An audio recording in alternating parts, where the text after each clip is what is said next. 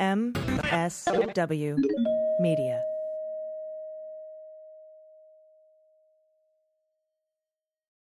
Thank you to Hunter Douglas for supporting the Daily Beans. Hunter Douglas makes innovative window shades, gorgeous fabrics, and control systems that can be scheduled to automatically adjust to their optimal position throughout the day and bring greater convenience, style, and comfort to your home. Go to hunterdouglas.com/dailybeans today to get your free Style Get Smarter design guide with fresh takes, creative ideas, and smart solutions for dressing your windows. News with swearing. Daily Beans, Daily Beans, Daily Beans, Daily Beans.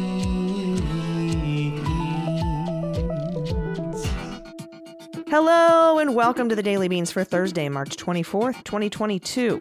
Today, the New York Times has obtained Mark Pomerantz's letter of resignation from the Manhattan District Attorney's Office. Manafort is taken off a Miami flight to Dubai because of a revoked passport. The governor of Utah has vetoed an anti-trans bill. Mark Meadows' wife also appears to have committed voter fraud. Donald throws Mo Brooks under the bus. A top Kremlin envoy has quit his post and left Russia over the Ukrainian invasion. The U.S. officially has declared Russia has committed war crimes. Justice Clarence Thomas remains in the hospital, and SCOTUS won't comment on his condition. The Supreme Court rejected a Republican request to upend a Dem-favored congressional map while also blocking a map preferred by Democrats. A judge reprimanded Alex Jones for faking being sick to get out of a deposition. Former Secretary of State Madeleine Albright has died at 84, and a Texas appeals court temporarily upholds an injunction barring the state from investigating parents of trans children. I'm your host, Allison Gill.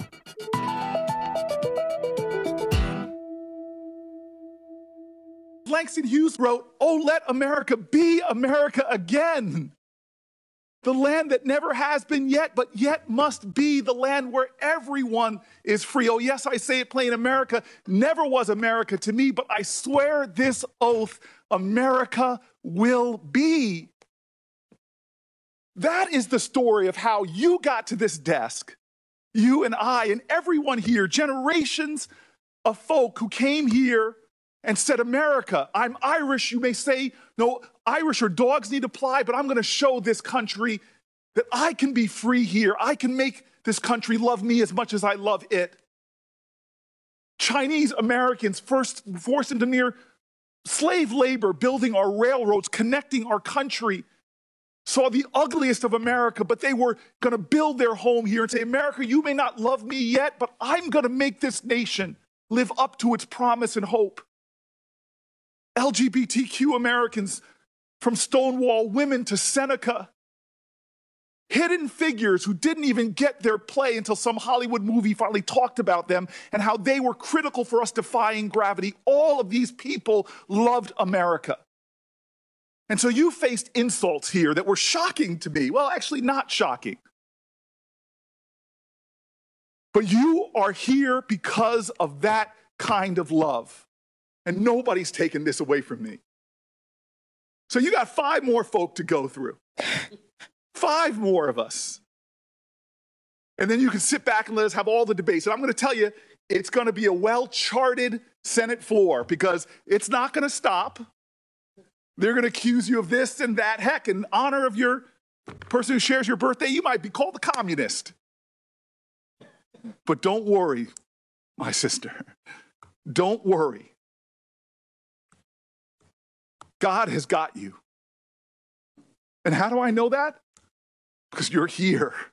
And I know what it's taken for you to sit in that seat.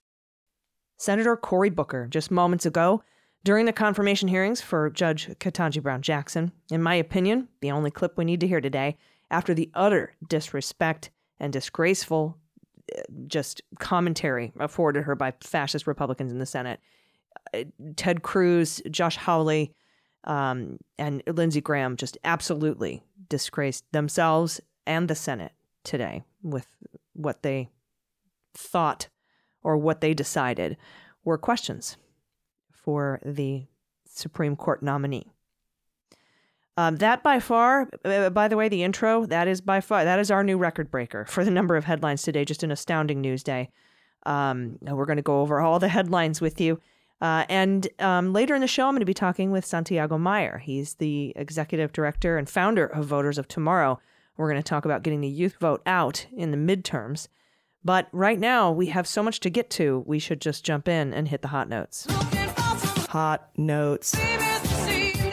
All right, first up, breaking news. Just a few moments ago, the New York Times obtained and released former U.S. Attorney Mark Pomerantz's resignation letter that he wrote to Alvin Bragg when he left the Manhattan DA's office. Let me read it to you.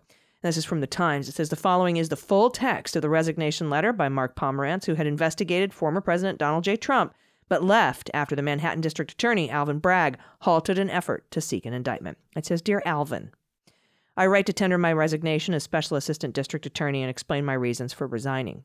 As you know from our recent conversations and presentations, I believe Donald Trump is guilty of numerous felony violations of the penal law in connection with preparation and use of his annual statements of financial condition. His financial statements were false, and he has a long history of fabricating information relating to his personal finances and lying about his assets to banks, the national media, counterparties, and many others, including the American people. The team that has been investigating Mr. Trump harbors no doubt about whether he committed crimes. He did. In late 2021, the district attorney, Cyrus Vance, directed a thorough review of the facts and law relating to Mr. Trump's financial statements. Mr. Vance had been intimately involved in our investigation, attending grand jury presentations, sitting in on certain witness interviews, and receiving regular reports about the progress of the investigation. He concluded that the facts warranted prosecution, and he directed the team to present evidence to a grand jury and to seek an indictment of Mr. Trump and other defendants, as soon as reasonably possible. The work was underway when you took office as district attorney. You have devoted a significant time and energy to understanding the evidence as we've accumulated with respect to the Trump financial statements, as well as the applicable law. You have reached the decision not to go forward with the grand jury presentation and not to seek criminal charges at the present time. The investigation has been suspended indefinitely. Of course, that is your decision to make. I do not question your authority to make it, and I accept that you have made it sincerely. However, a decision made in good faith may nevertheless be wrong.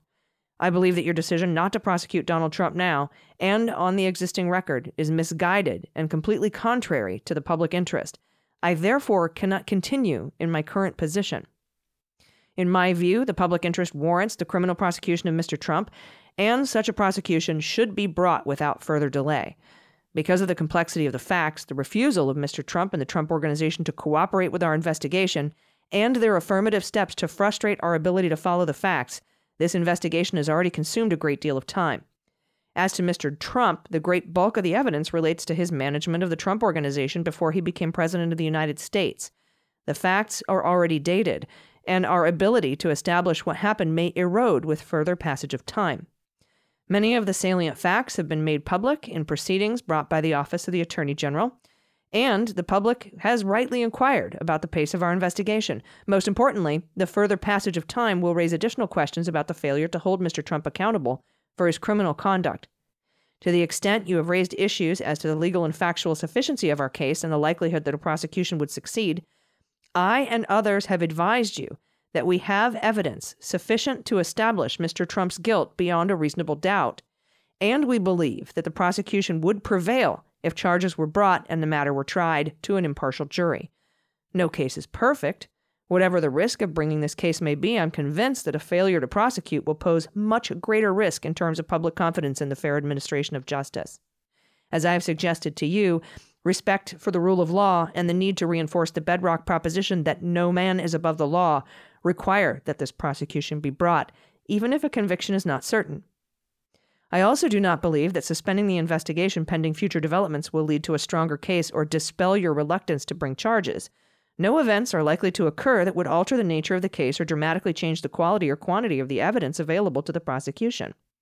There are always additional facts to be pursued, but the investigative team that has been working on this matter for many months does not believe that it makes law enforcement sense to postpone prosecution in the hope that additional evidence will somehow emerge. On the contrary, I and others believe that your decision not to authorize prosecution now will doom any future prospects that Mr. Trump will be prosecuted for the criminal conduct we've been investigating.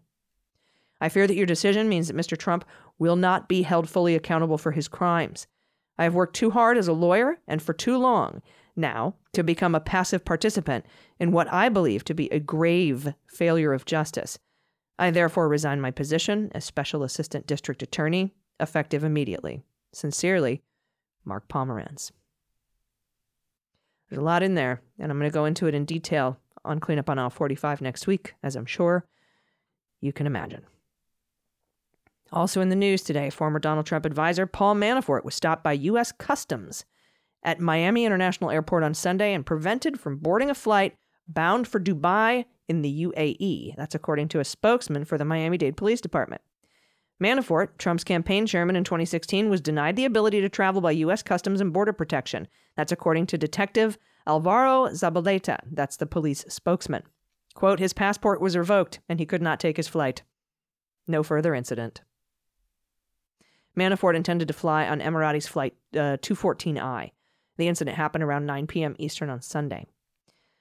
Customs and Border Patrol spokesperson Chris Grogan declined to comment. CNN has reached out to the State Department and Manafort's attorney for comment, but nothing yet. The Justice Department said in a 2017 court filing Manafort had submitted 10 passport applications over the last decade, and that he had 3 active U.S. passports, each with different identification numbers. This was indicative of his travel schedule, prosecutors said.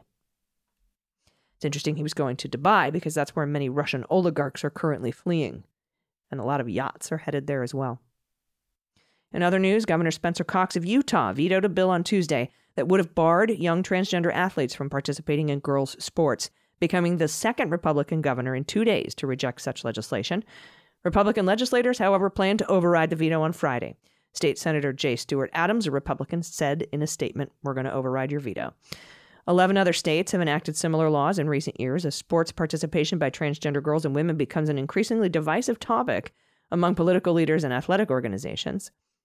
Mr. Cox, a first-term governor up for re-election in 2024, said in a statement that while politically it'd be much easier and better for me to simply sign the bill, he chose to veto it because he, quote, tried to do what I feel is right and the right thing. I wanted to do the right thing regardless of the consequences.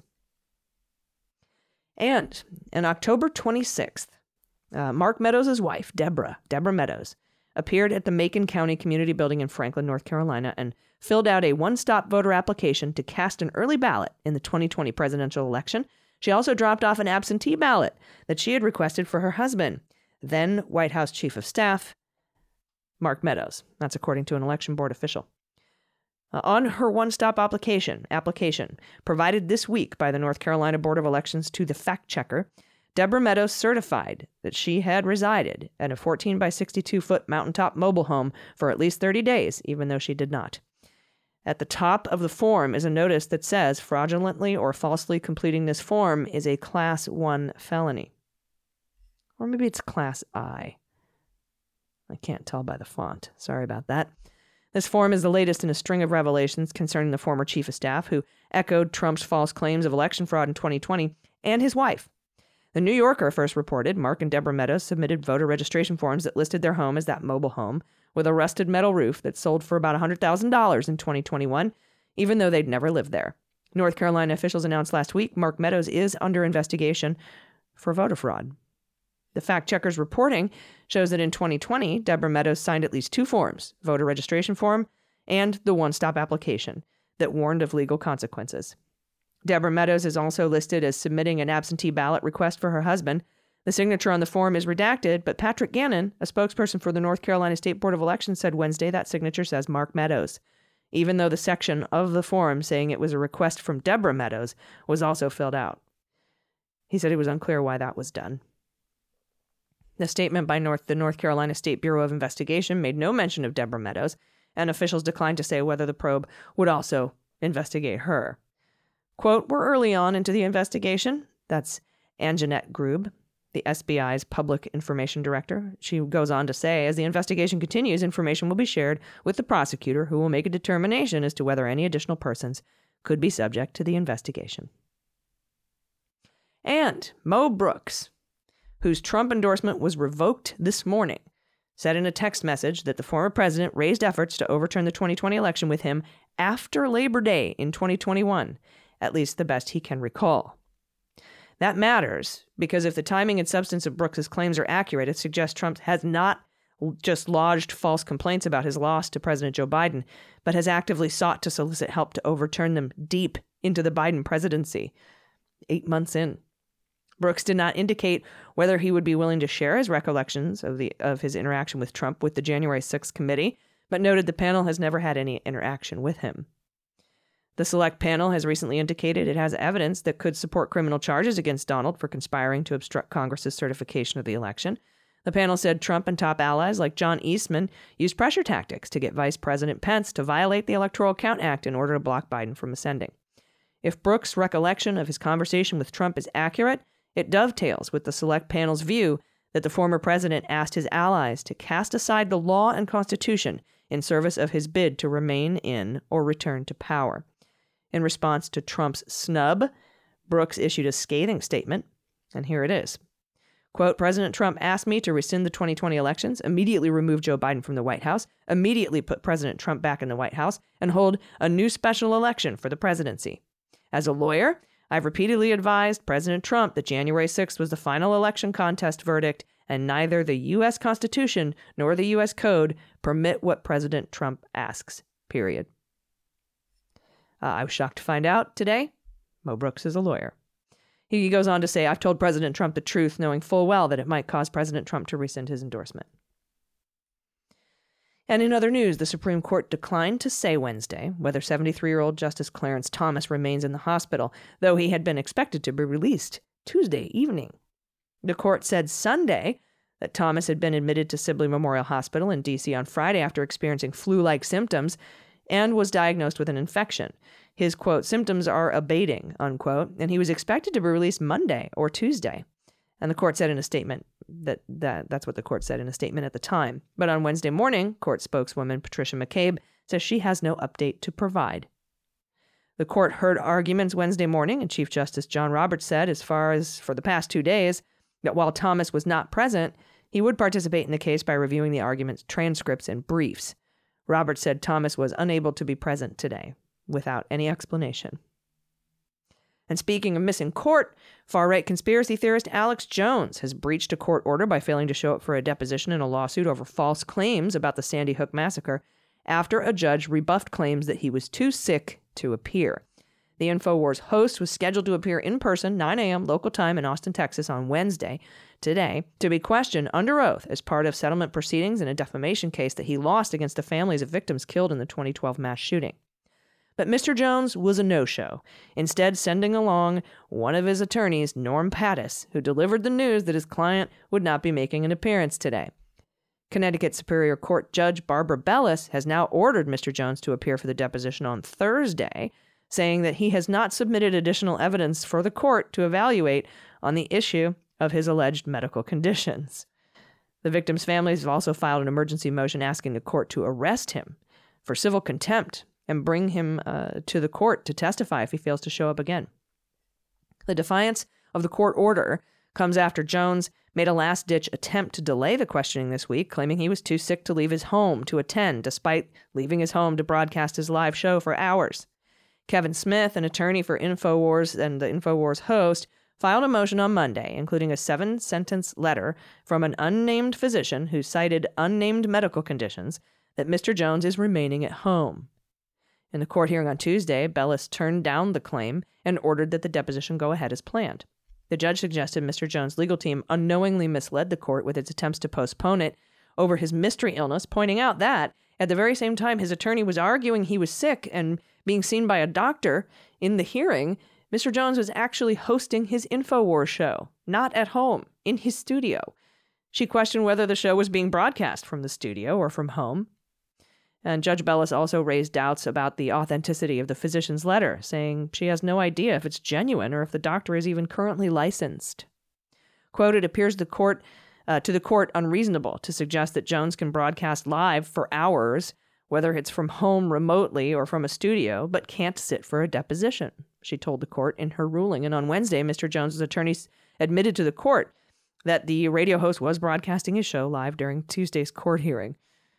He said that the show was broadcasting from Mr. Jones' studio in Austin, which is not located in Mr. Jones' home, casting doubts on the doctor's letter that he was staying at home at all. And in SCOTUS news, the Supreme Court rejected on Wednesday a GOP request that it upend a congressional map adopted by the Wisconsin Supreme Court that was preferred by Democrats. The justices gave no explanation for their decision not to intervene in that matter.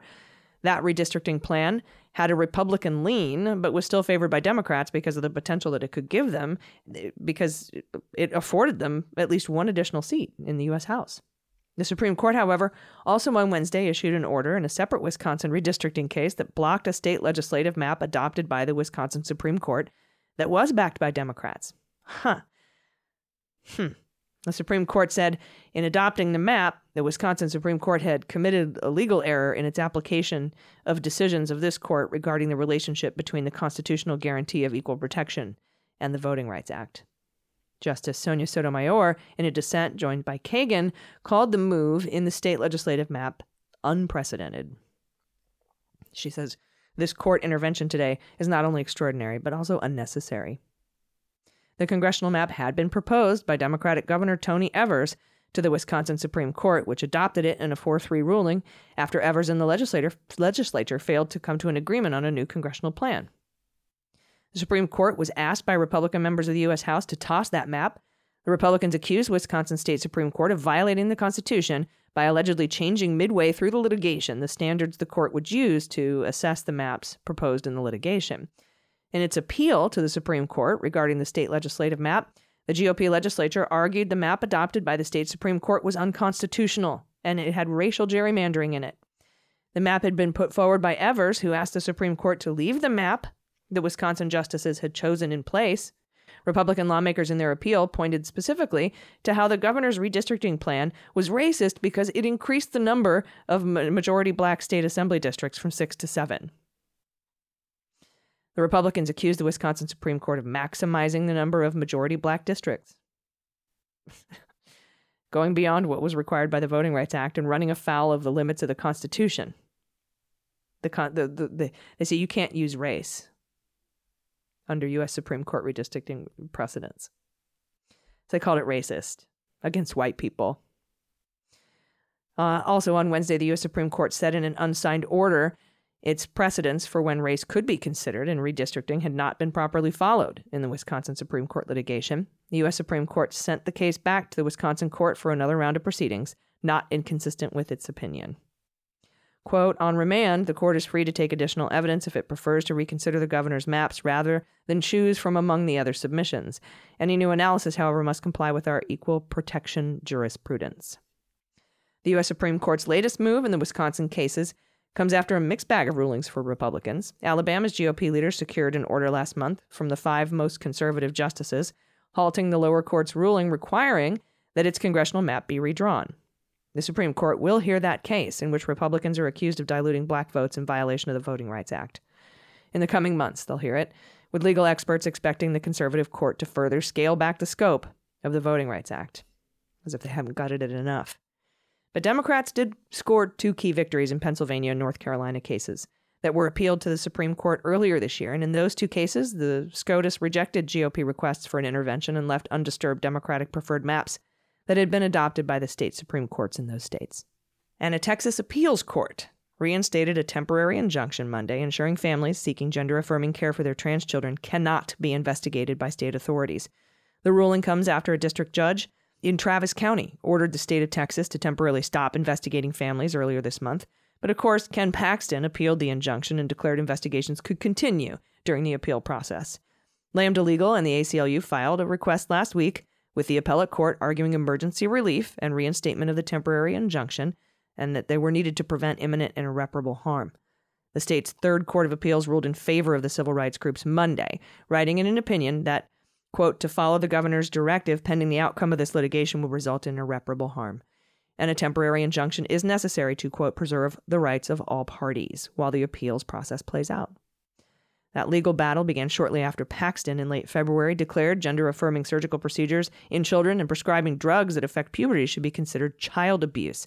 In response to Paxton's legal opinion, Governor Greg Abbott directed the Department of Family Protection Services, DFPS, to conduct prompt and thorough investigations of any reported instances of these abusive procedures in the state of Texas, unquote. Within 2 weeks of the directive, the state had opened at least 9 investigations of families.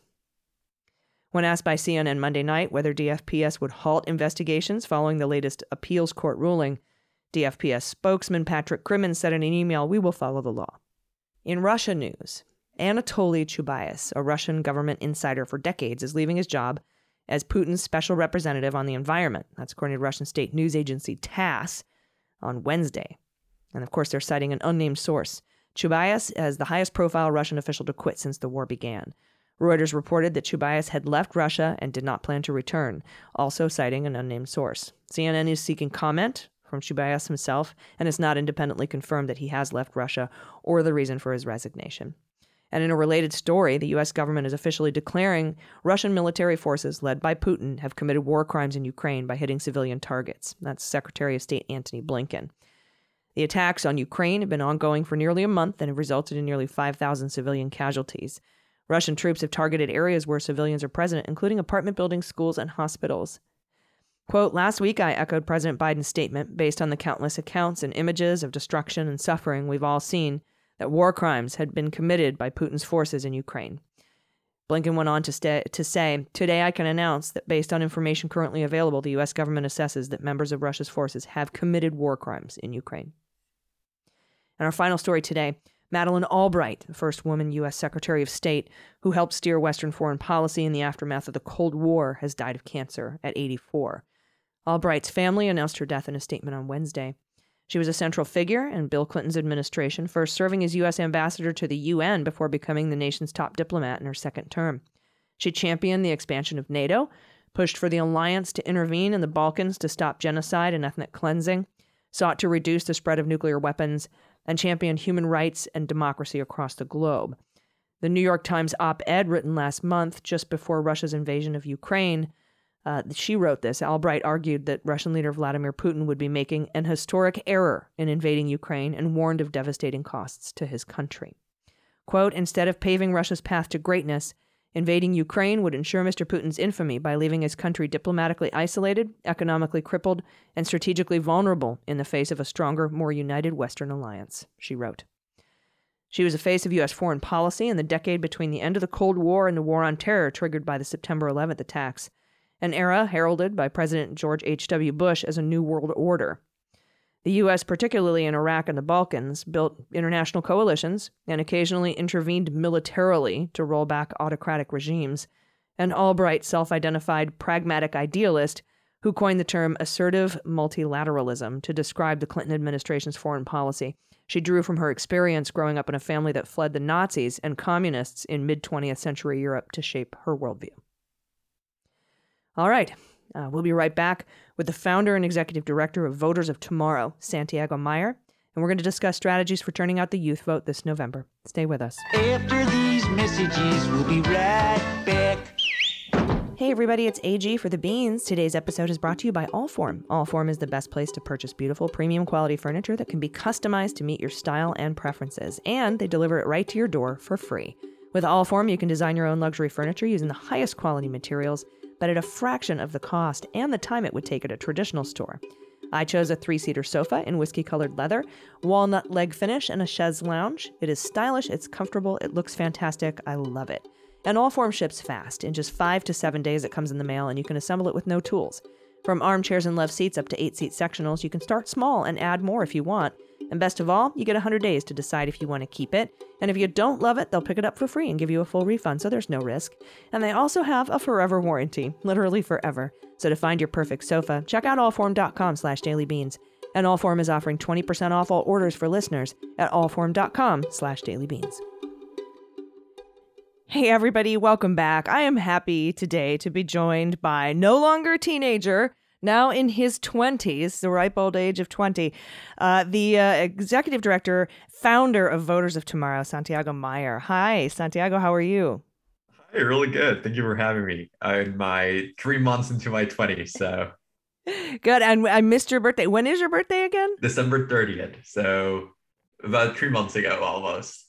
Nice, yeah. I just also turned 20 in January, so, I'm right there with you. 20, you look like 19 though. You look 18, so maybe 17 even. Thank you. You are my new best friend. So tell us a little bit. First of all, you've been on The Beans before, and we've talked about Voters of Tomorrow and getting out the youth vote. But there's been some stuff that's gone down recently, and I've been wanting to talk to you ever since Ron DeSantis had a press conference at a school and walked up to kids behind the podium and said, at first it seemed like he was being like jovial and nice, like, hey guys, take your masks off. But then he turned into a royal dick and was like, got up to the podium, was like, God, take off your mask. It's too, ugh. And I was like, oh my God, I can't believe he talks to, these aren't, first of all, you don't even talk to any kid that way. But these are, almost voters. Like, why would you treat them that way? And that got me thinking, what is Voters of Tomorrow? How are you gearing up for 2022? Are you focusing on certain races that might be flippable, or are you going like 50 state, or are you going national? Like, what does the mission for the midterms and Voters of Tomorrow look like? Yeah, the answer is all of them. We have a 50-state strategy. We are developing chapters and organizing resources in every state and in every district because we want to turn out every eligible young voter, regardless of where they live. But we also understand political realities, and we know that some races are more competitive than others. So we are going through the data and we are figuring out which districts will likely be decided by the youth vote. Right now, we have identified 18 districts where the number of young voters under 29, is actually larger than the margin by which the incumbent won, which just tells us that those races are very likely going to be determined by the amount of young voters that turn out. So those are the races that we're putting specific interest in. And there's obviously several statewide elected officials right now that have literally just declared war on young voters. And Voters of Tomorrow's mission is representing as well as engaging. So we are dedicated to voting those people out. And Ron DeSantis, you just said it. He embraces what I call the politics of assholery, which is just being the biggest asshole in the game. And he has decided that his focus is on Gen Z, on young LGBTQ plus students, on young people that trust and listen to science and wear masks, and we are not going to stand by. So we are organizing and we are going to do everything we can to make sure that he does not win in November.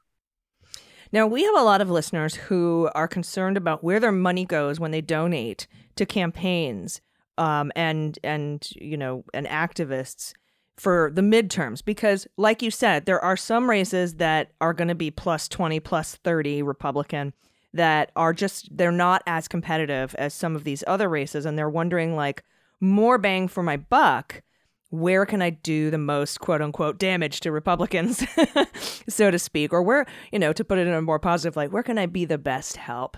And you mentioned these 18 races and districts.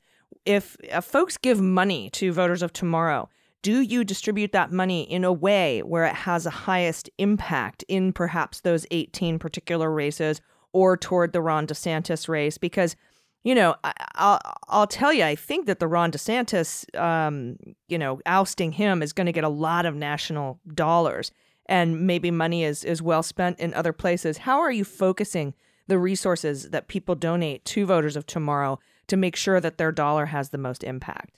Yeah, so you know me, I am a numbers person. I am a person who loves to sit down and track data. So all of our investments are data driven, and we try to put money where it's going to make the most impact, which means that obviously our first priority is turning out young voters where their votes will make the most difference. And that is very likely going to be those 18 races. That number might grow as redistricting concludes in other states and we get more data from those districts. It might end up being 20, 25 races. But those are the districts where most of our attention is going to. That does not mean, though, that we are not investing or not paying attention to all other races and all other states, because there are a lot of races where even though those young voters might not make as much of an impact, they will still be very important in deciding who wins. Those are places like Pennsylvania, like Wisconsin, like Florida, maybe even places like Utah, where Mike Lee is up for election. Generally, it would not be considered a competitive state, but even McMullen is a very competitive candidate, and he might have a chance at taking him out. So we are looking at all these numbers. We're looking at polling. We're doing our own research, and we're just looking at analytics to figure out where that money makes the most impact. We also just to kind of add there, not all of our money goes directly to registering voters. And I know that might surprise some people, but turning out young voters is not just a matter of registering. We can keep registering voters and they may stay home. A lot of our effort is also in engaging them. And that is where organizing comes in. That is where reaching out to people comes in. So we have been for the past few months, for example, distributing free copies of all the books that Republicans in Texas are banning. Because that is something that, even though it might not be considered some sort of political activism or get out the vote operation, all the people that we're talking to, not only are we registering them to vote, we're also engaging them, making sure they're paying attention and informing them on why their vote matters, because these books are only being banned because bad people are in office and we have the chance to vote them out. Yeah, and the more people you engage, then they bring other voters into the fold as well, and they do a lot of the work for you, and they're absolutely amazing in doing that kind of engagement. Once you get them engaged, I've noticed it's like you get exponential bang for your work. And you mentioned Utah. The governor of Utah is vetoing an anti-trans bill, which I think I was shocked and very pleasantly surprised. So there are sometimes races that may seem, like they're unwinnable. But, Mike Lee is out here tweeting about how democracy sucks. And, it's like it can't be tough to get him out. I want to go back to some other issues, because I know you talk about science, climate, and then I'm curious as to what you're doing for pro-choice matters. Because for me and for a lot of people I know, I'm, like I said, I'm 20 now. No, I'm almost 50. So I kind of have this.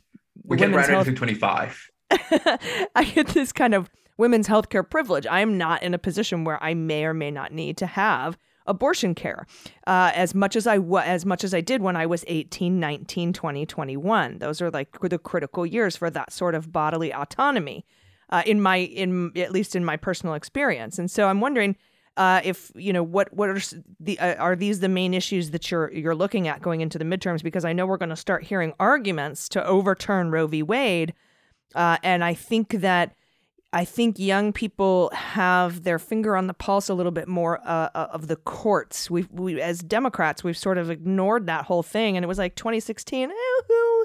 Whatever. I'll just stay home. 130 million of us.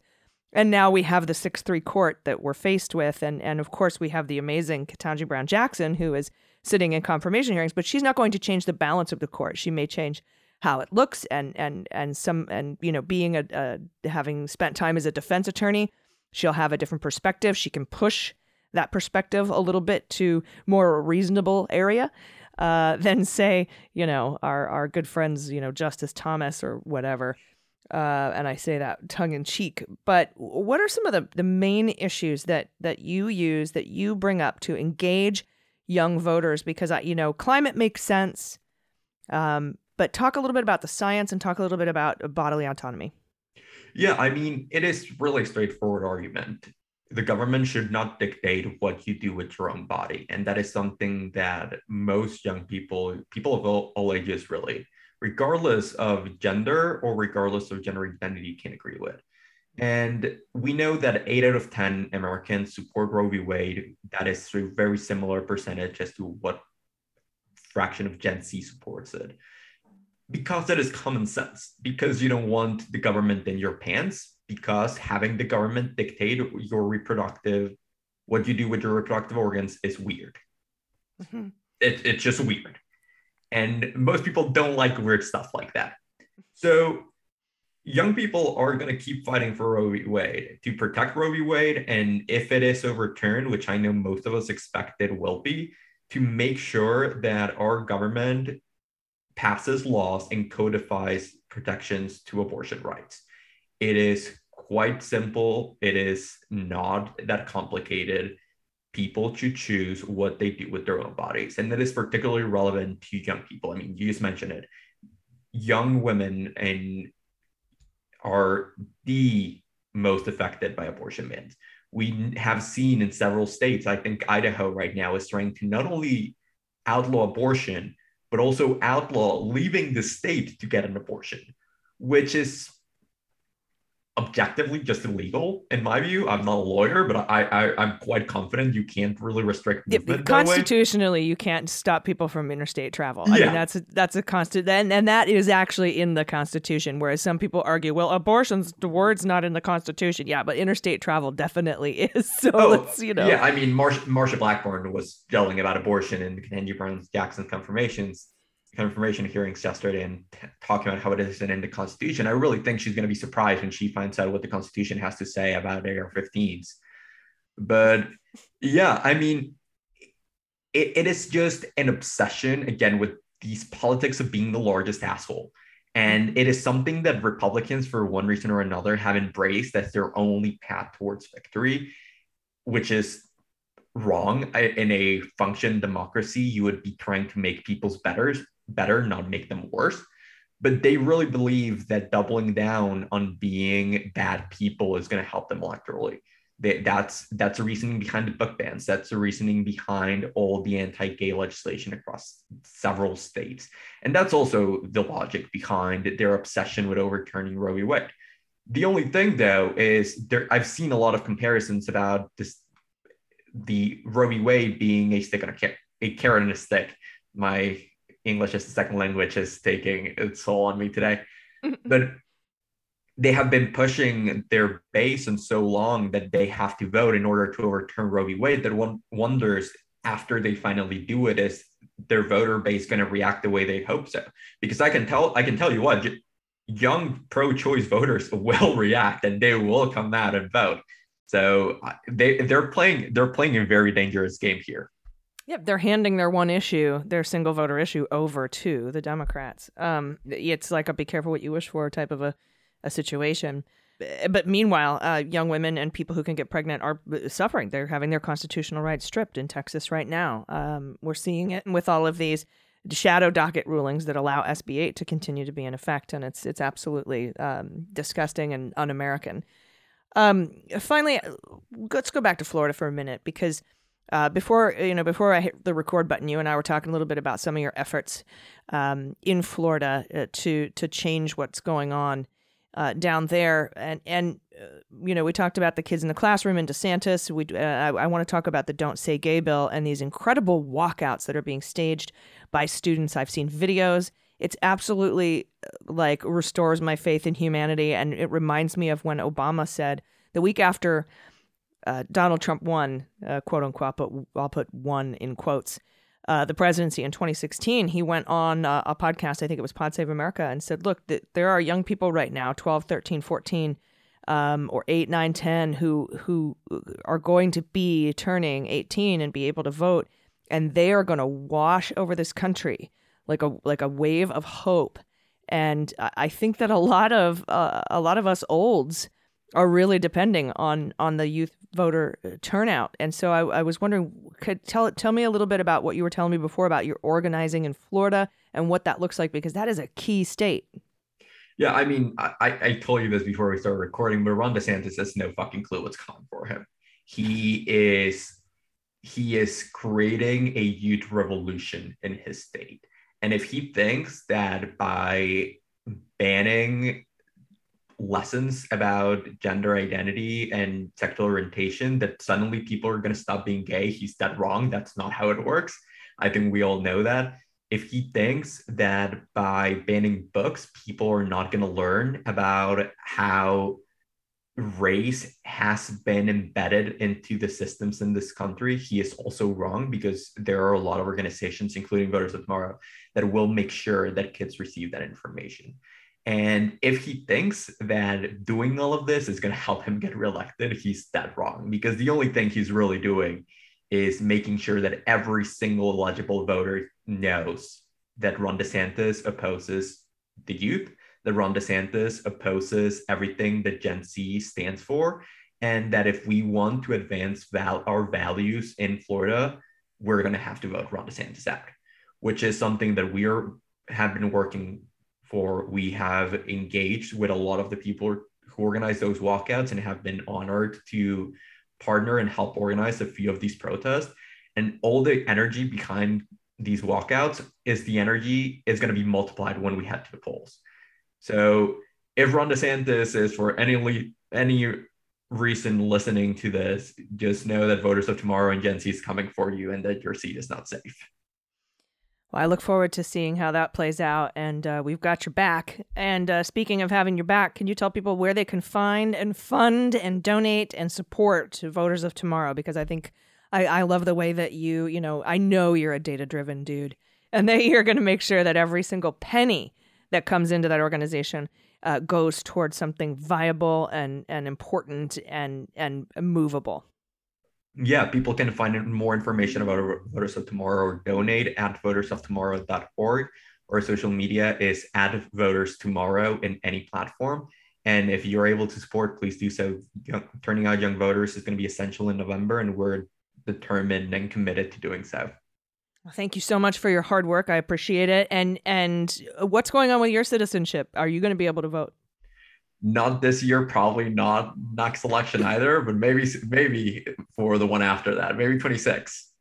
Yeah, well, how amazing that you're doing this work and you can't even vote. I appreciate you so much, man. I really do. And again, happy belated birthday. And thank you for your work. I think it's going to make a huge impact in 2022 and beyond. Thank you very much, Santiago Mayer. Thank you so much for having me. Everybody stick around. We'll be back with the good news. Hey everyone, it's AG for the Beans, and the show today is presented by Hunter Douglas, creators of innovative window shade designs with beautiful fabrics and automatic control systems that can automatically adjust to their optimal position throughout the day. Thanks to Hunter Douglas's PowerView technology, you can program your shades to automatically adjust for the perfect balance of light, privacy, and insulation, regardless of what time it is. In addition to providing an even, pleasant glow across your room, Hunter Douglas shades protect your privacy and help you save money by keeping you warmer in the winter and cooler in the summer, which is also good for the planet. This will improve the functionality, style, and comfort of your home.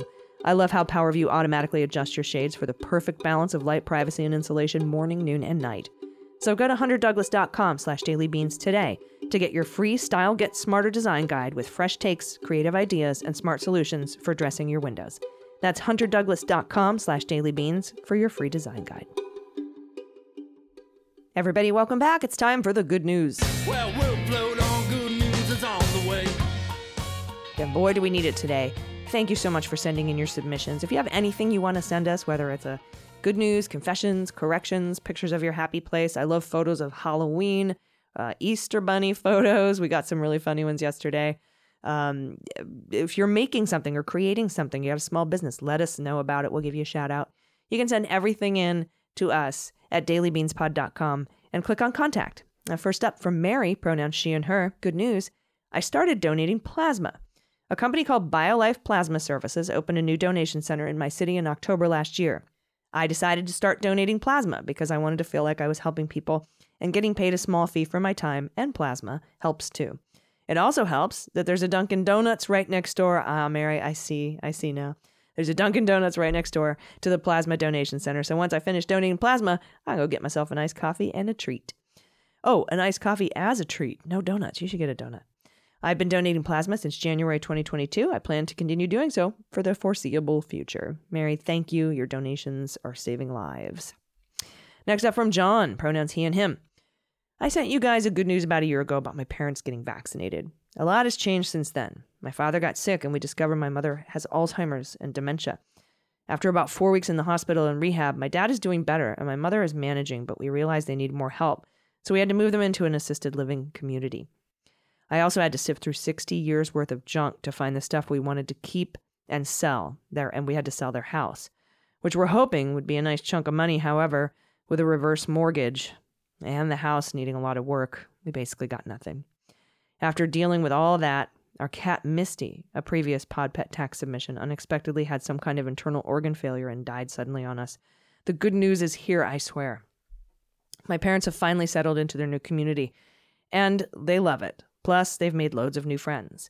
My wife and I had to take in my parents' oldest cat because they couldn't really care for her at the community, and the community has a 2-pet limit. So we got a new kitty, who, while old, loves to play, get cuddles and treats. And while my wife should be finishing her degree to become a doctor of audiology, audiologists are the best, my work keeps paying me more and more money, which at least takes the worry out of the stressors. Oh, good.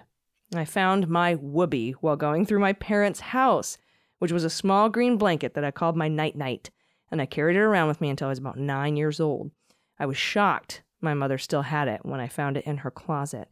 It had a silk lining around the edges, which has all been worn off over years of use and from rubbing on it. I also have a misheard song lyric. My brother and I were listening to the radio one day, and a Johnny Rivers song came on, and after listening for a while, I asked my brother, why is this guy singing about the secret Asian man? Yes, my brother, who would tease me a lot, decided this was a great time to keep that to himself, so I would inevitably embarrass myself, which happened years later in high school, and my friends laughed at me for days, thinking they were secret Asian men around. I'm lucky I didn't get a nickname out of it. And when I confronted my brother on this, his response was, I just thought it would be funny. Clearly, I was right. I will leave you with my pod pet tax, the new 18-year-old kitty. And guess the mutt, as she is a purebred. Her name is Hufflepuff. Excellent. Oh, and this is a handsome kitty. Blue eyes, looks like a Burmese, some type of Siamese with longer fur. So pretty. Thank you for that. And I don't see a dog photo, or I would guess your mutt picture. We might have a production issue with that. All right, next up from Danielle, pronouns she and her. Hi, Beans Queens.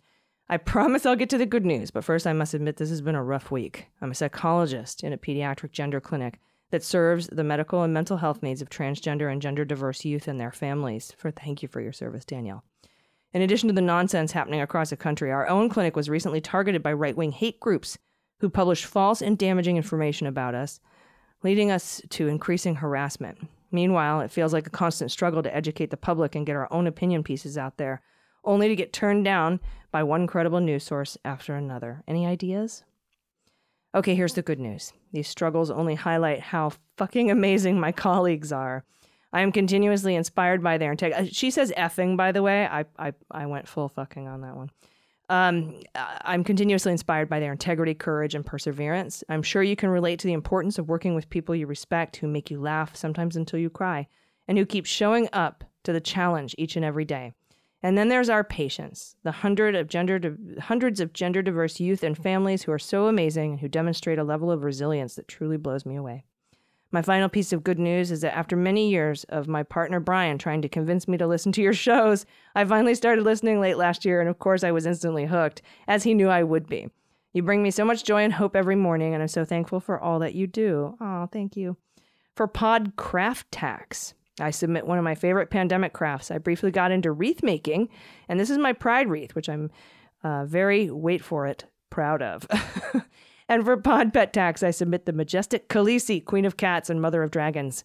Thank you for all that you do. This wreath is amazing. Oh, I'm going to have to text this to Dana. I miss her already. Oh, and look at the little Maine Coon kitty. So cute. Oh, I see the DSM-5 and Learning Act. And I only had a bachelor's in behavioral science, but I see some of those books. Memories popping up. All right, next from Laura, pronouns she and her. SoCal person here. I have a what the mutt for you. As of last summer, I was still saying no more dogs after the death of my very old, beloved, pain-in-the-butt asshole dog years ago. My wife's and my 4 cats concurred. But after 10 years of seeing daily posts from a friend that does rescue and being tempted, not at all, my friend finally posted about this puppy. She's cute, she's super smart, she plays well. Fuck, look at those ears. She comes from 3 litters of puppies rescued by an Illinois organization. Hey, Graffelman Farms Rescue. Shout out to Graffelman Farms Rescue. From a farm in Arkansas. Oh, see the photo. The puppies were eating from a deer carcass, in the woods, and many of them have buckshot embedded in their skin or muscles, including my puppers. Oh. The Illinois Rescue Organization named these puppies after the rivers in Illinois, so mine is named Apple River, or we call her Apple. I jokingly tell people we named her after Gwyneth Paltrow's first child. We finally did the DNA on Apple, and she has 0% of the breed that the rescue organization thought she would, so place your bets. Much love to your whole team that makes this podcast network possible, and to Allison, I don't know how you have the energy to do what you do. I work and volunteer, and I'm tired as fuck, but you do it with the energy many only dream of, using, as Deadpool would call, maximum effort. You ducking rock. Nope, I'm not even going to correct that autocorrect error. Okay, let's see. Oh, look at this puppy. All right, I'm going to guess what this dog is. Oh, this is just This is like Aristotle's perfect form of a dog. I can't even begin to tell. Maybe, let's see, is there another photo? No. Let's see. Golden, lab, Pibble, and the ears are so adorable. But what would make those ears? Maybe a German Shepherd or a Chow? All right, let's see what we got. Boxer, Pit Bull, Bull Terrier, and Staffordshire Terrier. And German Shepherd, Australian cattle dog, and White Swiss Shepherd. Golden Retriever and Lab. All right, so I got Golden Lab, I got German Shepherd, and Chow. There is Chow in there. All right, cool. So I only missed the Australian cattle dog and the Boxer, which looks like most of what she is Boxer. And that explains the ears. Very adorable. Thank you for that. All right.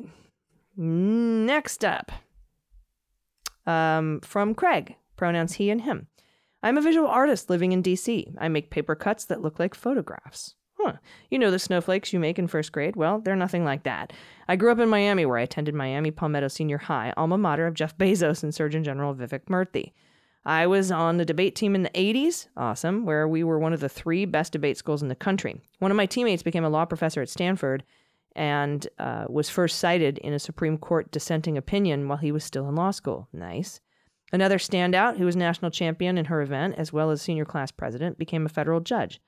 The Senate voted 100 to nothing to confirm her to Article 3 position. She moved to a new fancy chambers in the federal district courthouse for the District of Columbia in 2019 and asked me to come see the space and design a unique paper cut. The Constitution says this will likely be her office for the rest of her life. She and I spent several months going back and forth, tweaking designs until we agreed on the perfect pattern. Within a day of finalizing the design, but prior to putting scalpel to paper, she asked me to put it on hold. She was probably moving to a new space in the circuit court because Joe Biden was nominating her to replace Merrick Garland as an appellate judge.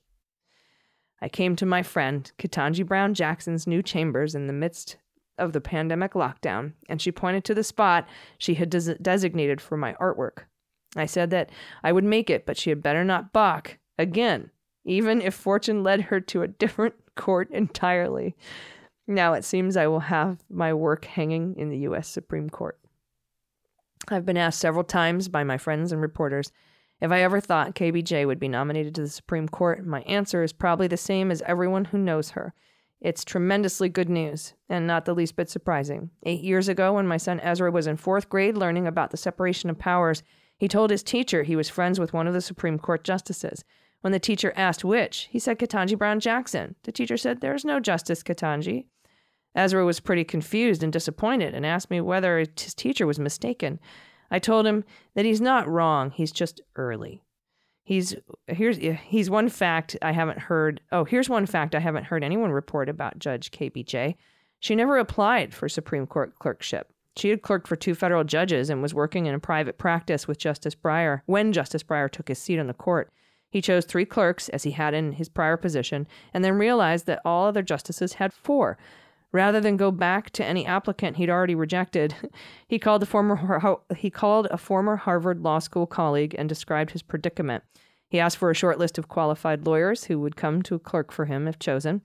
He interviewed 3 such people and found Ketanji Brown Jackson was the most qualified. She may be the only person who ever clerked for the Supreme Court without applying for a clerkship. They came to her. Last bit. In 2002, my wife and I got 2 Pomeranian puppies, Lola Blue and Oliver Otis Sarsaparilla. Oliver was best known to his friends and fans as Liver the dog. He wrapped up his time on Earth this past December. He was 19 years, 19 months old. My goodness. My 3 kids were all born after 2002, and though it wasn't a surprise that he passed on, it hit us pretty hard. Amazingly, he's survived by Lola, who turns 20 on March 1st. My God. My youngest, Neve, told me that she still cries when she thinks about Liver, and she's just so glad that Lola is still with us. Do you want to tell her? Thank you for all your good work. Attached are pictures of my paper cut art, my last visit with Judge Jackson, my old dogs, and some street art that has been attributed to me. Oh my God, look at these. This is amazing. And look at these Pomeranians. Oh. And some street art attributed to you. Wonderful. Amazing. This is truly amazing. Thank you so much for this submission. That's incredible, Craig. She's like, nah, I'm going to be here for the rest of my life. Nope, I'm going to the D.C. Appellate Court. Nope, I'm going to the Supreme Court. Well, that's an incredible story, and this is incredible art. I want one now. All right, finally, from Pete in Plainsboro, New Jersey, pronouns he, him. Hi, ladies. As a high school acquaintance of Boris Epstein, I've taken great schadenfreude at 65 projects filing a discipline complaint against him with the New York bar. Yes, me too. The Epsteins were one of several refusenick families to settle in our town in the early 90s, but is the only one who went full-bore right-wing nutjob crazy. In high school, Boris was somewhat awkward, bullheaded, semi-asshole-ish, I'm always right personality, who thought he was a lot smarter than he actually is. So in a lot of ways, I'm not necessarily surprised at what became of him. He probably was the brunt of a lot of jokes that he didn't deserve. Perhaps some of that high school bullshit put a chip on his shoulder. I'm equally disappointed in our mutual friends and neighbors, and there are several of them who don't repudiate his detestable conduct while working for the Trump administration and Trump campaign, and they still remain friendly with him. I'm trying to be a better person that my parents raised me to be, but to see an asshole get his just dessert for acting like an asshole and trying to subvert democracy, putting kids in cages, defrauding the United States, and so on, gives me some serious schadenfreude. Hopefully, he'll lose his law license permanently, and if there's sufficient evidence, I hope he finds his way into the custody of the Federal Bureau of Prisons. Count this as my confession. Thank you, Pete, and thank you, everyone, for these incredible submissions. It's been an extraordinary news day, and the good news is no exception. If you have anything you want to send in to us, you can do so by going to dailybeanspod.com and clicking on Contact. And I'll be back tomorrow for our Friday podcast. And until then, please take care of yourselves, take care of each other, take care of the planet, take care of your mental health, and vote blue over Q. I've been AG, and them's the beans. The Daily Beans is written and executive produced by Allison Gill, with additional research and reporting by Dana Goldberg and Amy Carrero. Sound design and editing is by Desiree McFarlane, with art and web design by Joelle Reeder with Moxie Design Studios. Music for The Daily Beans is written and performed by They Might Be Giants, and the show is a proud member of the MSW Media Network, a collection of creator-owned podcasts dedicated to news, politics, and justice. For more information, please visit mswmedia.com.